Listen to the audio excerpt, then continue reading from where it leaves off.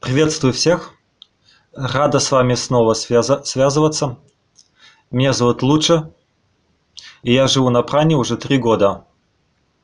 Когда мы открываемся этой теме пранического питания, вся Вселенная открывается нам. Сегодня я хочу говорить особенно о виде мышления и виде жизни на праническом питании. Я хочу, чтобы информация была полезной для людей, поэтому я буду делиться советами и уверена, что вы сможете в этом найти что-то полезное. Сначала я хочу рассказать о своем опыте. Я перешла на праническое питание благодаря 21-дневному процессу. Это было в 2017 году. Я сделала это, потому что почувствовала вызов к этому шагу. Появилось желание пойти за пределы питания физическим видом. Это было естественным шагом эволюции, который начал происходить через меня. На самом деле к этому моменту переход уже происходил. Естественным путем я переходила к более легкому виду питания и все больше отсоединялась от еды. И я поняла, что я была рождена с этим знанием, с этим опытом жизни без еды.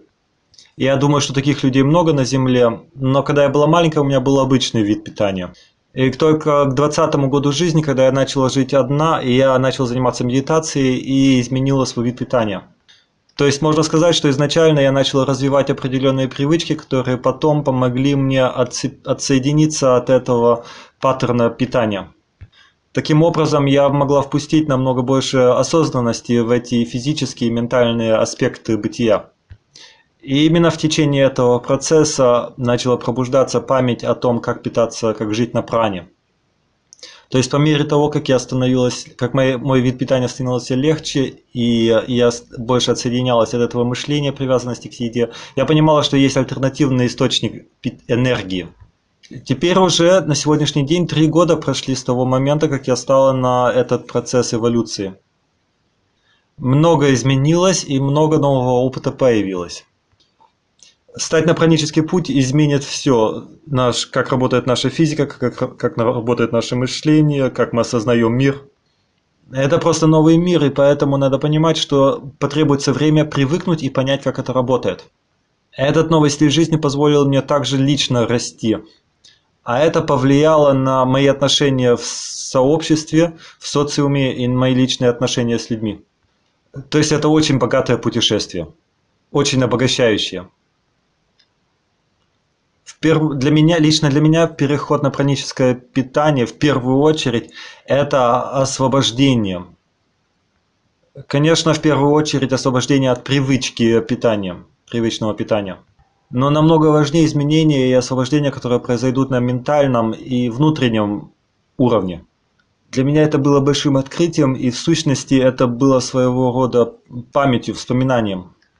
И сначала я думала, что я хочу полностью отсоединиться от питания, от еды, но потом я поняла, что это не обязательно.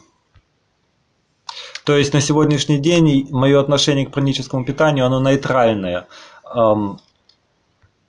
Я принимаю это как самостоятельная жизнь, она сама живет через меня, у нее свои порывы и свои нужды, и я слушаю их. Самое главное для меня это свобода и правда. И переход на этот путь принес мне это ощущение свободы и правды. Давайте теперь начнем с нашей темы и посмотрим на праническое питание, что с этим происходит сейчас. Это очень интересно. Намного больше людей подсоединились к этой теме, и таким образом намного больше опыта и разговоров об этой теме происходит. Появляются люди, у которых разные намерения. То есть люди, которые просто заинтересованы попробовать что-то новое, а есть люди, у которых другие причины побуждения. И я хотел бы сконцентрироваться на том, чтобы именно выявить, как правильно сделать переход, как правильно пережить вот этот процесс. Когда мы слушаем опыты людей, которые перешли этот путь трансформации, мы понимаем, что у них у всех свой опыт. И таким образом надо понять, что нету правильно или неправильно, нету никаких стандартов, нету никаких правил. И поэтому мой первый совет заключается в том, чтобы вы жили свою жизнь, шли своим путем. без каких-либо концепций или ожиданий, потому что они будут отсоединять нас от реальности. И они принесут нам только напряжение и стресс. Поэтому не загружайте свой ум и оставайтесь открытыми. В этом и заключается урок, чтобы прожить трансформацию без конфликта, без напряжения. Конфликты появляются, когда мы пытаемся что-то проявить, что мы ожидаем. Но именно это и создает напряжение между нашими идеями и тем, что происходит на самом деле. И в этом и заключается вся проблема. Но праническое состояние – это радость и гармония. То есть даже сложно представить себе, что дойти до такого уровня можно через напряжение и конфликты. Чем больше вы напрягаетесь, тем дальше вы от этого уходите. Также я не советую вам воспринимать это как цель, до которой вы должны дойти. На этом пути вы будете раскрывать то знание, которое уже находится внутри вас. И все, что вам остается, это просто принять новую реальность, чтобы оно могло расцветать внутри нас и через нас. На этом пути мы не можем ничего заставить в себя проявиться, мы можем только перестать сопротивляться тому, что происходит, отпустить все напряжения и открыться. В этом смысле тоже очень важно иметь легкие мысли. То есть не загружать себя чрезмерно обильными мыслями или попытками объяснить что-то. Например, мысли, которые касаются еды, они могут создать напряжение, когда нам надо определить, есть или не есть. Ну, то есть, конечно, еда является важным аспектом, потому что все завязано на ней, но когда мы сконцентрируемся на ней, тогда мы отвлекаемся от того, что нас на самом деле питает. Другими словами, если отпустить наши мысли, я думаю, мы будем удивлены, насколько это просто все. В этом смысле надо быть честным к самому себе, потому что первое, что вам надо на этом пути определить, это что вас мотивирует, почему вы хотите это сделать. Что возбуждает вас в жизни? На пути трансформации вам надо оставаться в связи с вот с этим вот своим своей истинной точкой притяжения, тем, что вам нравится. Но в то же время не надо закутывать в слова это праническое состояние, не надо его ограничивать какими-то понятиями. Опять же, это отсоединяет нас от естественности. И все, что касается вот этих вот чисток или сложностей, которые мы будем проходить, переживать на пути трансформации, это именно те самые темы, которые находятся не в равновесии с нашим путем трансформации, с нашей целью, которые несопоставимы. Когда они появляются, надо о них заботиться. Нельзя от них отказываться. Только потому, что они неприятные. Надо их слушать, о них заботиться, и только таким путем мы можем продвинуться дальше. И я думаю, что наши самые сильные инструменты на этом пути – это наше внимание, намеренность и любовь. Это дает нам возможность сделать правильный осознанный выбор внутри нас, который будет давать нам силы для того, чтобы продвигаться дальше на нашем пути. То есть, как только вы сделали выбор, позвольте этой цели реализовать себя в вашей жизни. Вам надо только оставаться открытыми, любви, не осуждая процесс. Это как семя дерева, которое растет и дает следующее поколение. Весь процесс, в принципе, завязан на доверии самому процессу. Точно так же вам надо быть готовыми принять всю красоту, которая вам начнет открываться, и все эти чудеса. Надо быть готовым для того, чтобы принять это. А это не всегда легко, потому что мы двигаемся в неизвестное и меняем себя. А изменения всегда, в первую очередь, сложны для работы ума. На данном этапе трансформации очень важно быть открытыми, но в то же время не отходить от своих истинных намерений. То есть есть активная сторона, но и есть та сторона, которая принимает. И эти два потока энергии, они должны быть уравновешены. И в конце концов, запомните, что это и ментальный, и материальный аспект одновременно.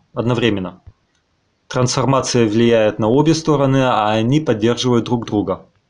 А теперь я хотел бы поговорить о праническом питании в более обширном смысле этого слова, касаясь людей, которые, может быть, еще не осознают, что эта тема их касается. И я хотел бы посмотреть на праническое питание как что-то естественное. Праническое питание связано с нашей энергетической системой, которая позволяет нам другой уровень осознанности. Это новый вид переживания бытия и восприятия мира. И именно с этой точки зрения поможет смотреть на это как на что-то естественное, а не на что-то искусственное. Или, с другой стороны, приблизить обыденное понимание ближе к праническому состоянию. То есть, в конце концов, как бы мы ни смотрели на это, более или менее мы все питаемся праной. Вопрос только заключается в проценте. И трансформацию мы можем описать как путь вспоминания своих внутренних заложенных способностей, которые мы забыли из-за привычек. Таким образом мы меняем свое мышление. И именно поэтому, если мы думаем о праническом питании как о чем-то естественном, оно поможет нам в процессе трансформации. Оно нам также облегчит пребывание в социуме. Потому что чем отдаленнее кажется это для обычных людей, этот опыт, тем больше сомнений и напряжений будут появляться. Мы встречаем множество разных реакций в людях, и не все они помогают нам на этом пути. Некоторым людям сложно поверить в возможность такого вида питания. Они требуют объяснений и доказательств. У некоторых людей это будет связано с нарушениями психики, и у них просто появится страх. У некоторых людей это вызовет такой страх, что они даже не смогут приблизиться к этой теме. Когда мы устаканимся в этом новом состоянии, конечно, эти обстоятельства могут быть небольшой, не будут представлять для нас проблемы. Но когда мы еще находимся в процессе перехода, эти сомнения со стороны других людей очень сильно могут повлиять на нас. На самом деле это и есть одна из самых главных причин, с которой встречаются люди. Реакции других людей и влияние их на их социальную жизнь. То есть, если вы готовы действительно стать на этот путь, вам надо быть готовым быть другими, быть чужими даже для близких. Здесь нужно много диалогов и правильный подход для того, чтобы появилось взаимное понятие. Конечно, очень важно не только, чтобы вам позволили жить свою жизнь, но и вы могли позволить другим людям быть такими, какими они хотят быть. И даже больше вам надо поддерживать их быть самими собой. Как только мы сможем насытиться этим мы поймем, что у нас есть выбор на земле, и мы можем выбирать, кем мы хотим быть. Кому-то это понравится, кому-то понравится жить на пране, кому-то нет. И это вполне нормально. Самое главное просто, чтобы мы понимали, что у нас есть этот выбор. И понимать, что мы можем сами собой или кем-то другим. Мы можем освободиться от этих зависимостей и жить совсем по-другому. Это знание принесет нам возможность избегать очень много напряжения и страдания. Например, если подумать о детях, которые в раннем возрасте не хотят питаться так, как им это навязывают. Они получают очень много напряжения таким образом. Но есть также и взрослые, которые просто верят в эту возможность, но информация, которая им была дана, она говорит противоположное.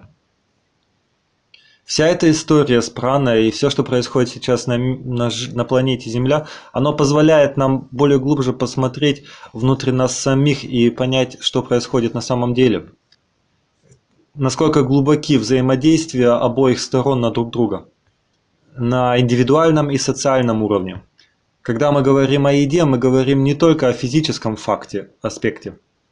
Наш ум, наша умственная деятельность тоже стоит под влиянием еды, но в большой степени еда влияет на нашу жизнь как целостность.